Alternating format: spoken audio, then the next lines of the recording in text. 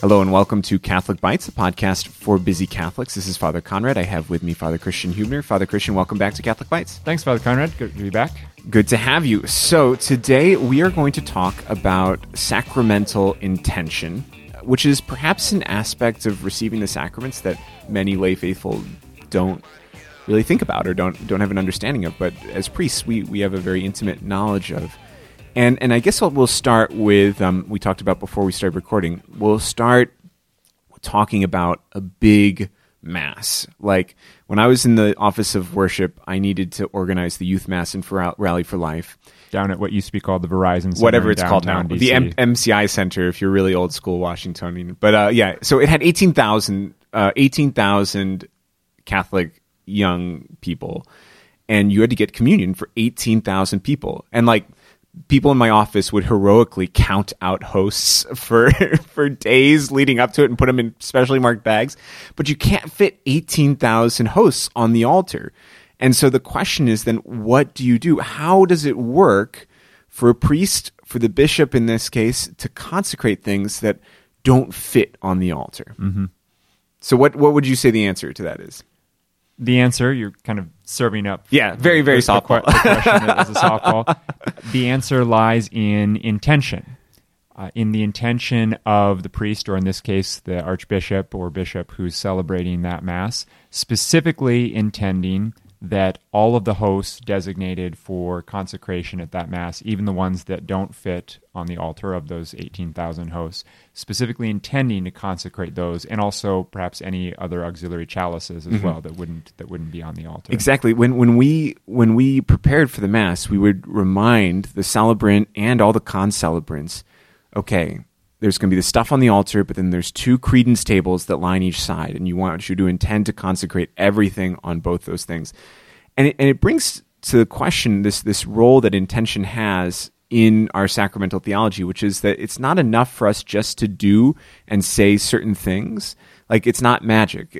We have to intend to do what the Church intends. It's a human act. It involves everything that a human act involves. Exactly. And Christ is the one who's working through us as instruments, but he works through us according to our own mode of being. And as human beings, our mode of being is human action, and human action requires a certain intention.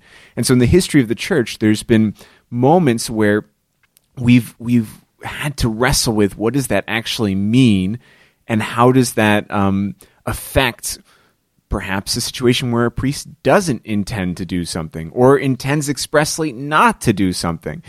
And one area where this might come up regularly in people's experience coming to their Sunday Mass at their parish would be when your parish pastor or priest is celebrating Mass, what hosts is he consecrating? Mm-hmm. There are hosts of altar bread in the sacristy, behind the altar in my case, or wherever the sacristy is located.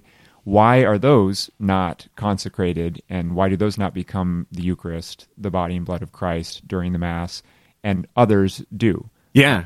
And what if there's a bread truck that's driving by at that exact moment? And like, is it people, I think sometimes people have this idea of like, well, maybe there's some sort of like distance, maximum consecratory distance that a priest has. Like it's got to be within 3 yards or something like that. Or can it go through walls or things like that? And it all comes down to much more simply, the priest intends to consecrate what's on the altar.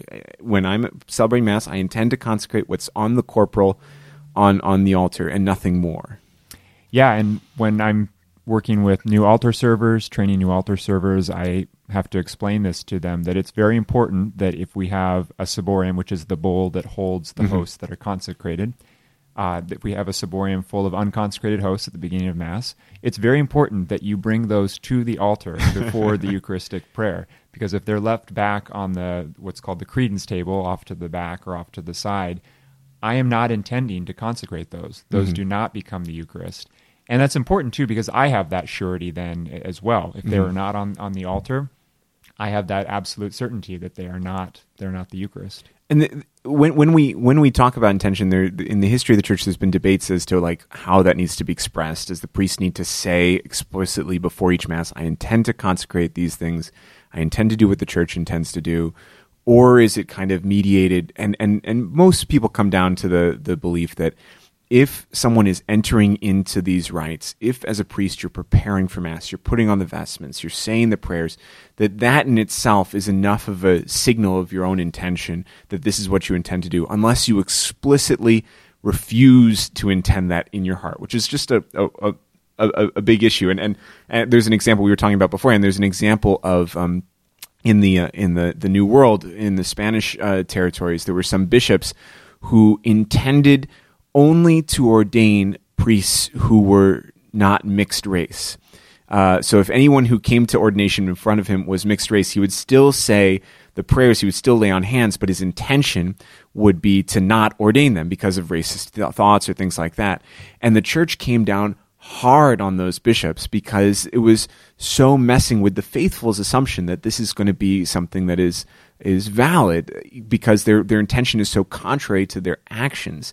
And that brings up a couple other kind of points in church history in which the church has ruled that one group or another can't possibly be intending to do what the church intends to do, because their stated theological knowledge or the way they view something is clearly wrong. And so we talked about a couple of examples beforehand as well. So one would be baptism within a non-Christian church, like a Mormon church, for example. Yeah, their theology, their understanding of what the Trinity is, they don't believe in the Trinity as we do, so they can't possibly know, even though they're saying the exact same words, I baptize you in the name of the Father, Son, and the Holy Spirit, their intention cannot mean the same thing. Exactly, they can't be intending to do the same thing. The other one that's most famous is Pope Leo XIII said that the Anglican Church didn't have valid orders because they couldn't possibly be intending to do what the Church does, which is to make a sacrificial priesthood. They clearly rejected that view of the priesthood, so they couldn't possibly have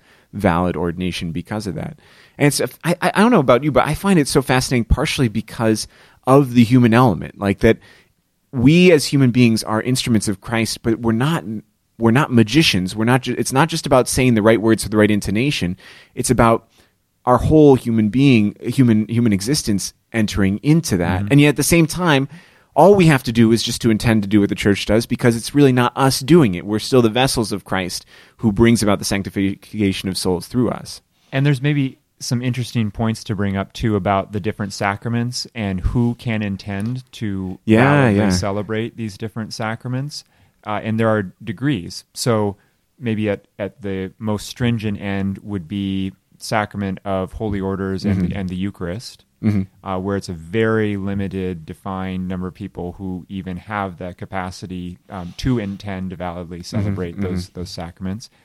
At the other extreme would be baptism, which can be validly celebrated even by someone who is not a Christian, not a baptized person, him or herself, so long as that person intends to do what the church does when she baptizes. And even that intention doesn't even have to be that explicit. It's just got to be like, okay, yeah, if someone asked, like if you're stuck on a desert island, you want to become Catholic and you're not yet, and you have someone else there with you, they can say, oh, you can tell them, even if they're Muslim or they're Buddhist or whatever, can you just put me under the water and say, I baptize you in the name of the Father, and the Son, and the Holy Spirit, even if they don't even believe those things, so long as they're intending through that rite in some way to do what the church does, then you're validly baptized. It's an interesting, perhaps, view on the sacrament of baptism then, because as the gateway into saving faith in Christ, it is the easiest sacrament to receive in that sense. Even the elements, water. Yeah. Water and words. That's it. Readily available throughout the entire world, or there wouldn't even be human life there in the first place. Except in the Sahara Desert. But, other than that, I think you're pretty good to go. You've got a canteen in the Sahara That's Desert. That's right, exactly. If you're listening to this in the Sahara Desert and you want to be baptized, sorry about that. So the interesting, I don't know, it fascinates me that our human intention, our act of desiring to do something, plays a role in Christ's saving grace. And what that brings us back to is the reality that Christ wants to work in and through us, not as puppets, but in the fullness of our humanity, and that fullness of humanity has a role in his saving power. And it's still Christ who's doing it, but we really get to participate as humans. And that's not just true in the sacramental level, of course, but like when anyone is going out and telling people about Jesus Christ. It's Christ's grace working through them, but at the same time, their human intuition, their human thoughts and ways of speaking, and their own intention is linked to Christ. And that's what it means to be a member of the body of Christ, the church. There's a wonderful scripture from one of St. Paul's epistles.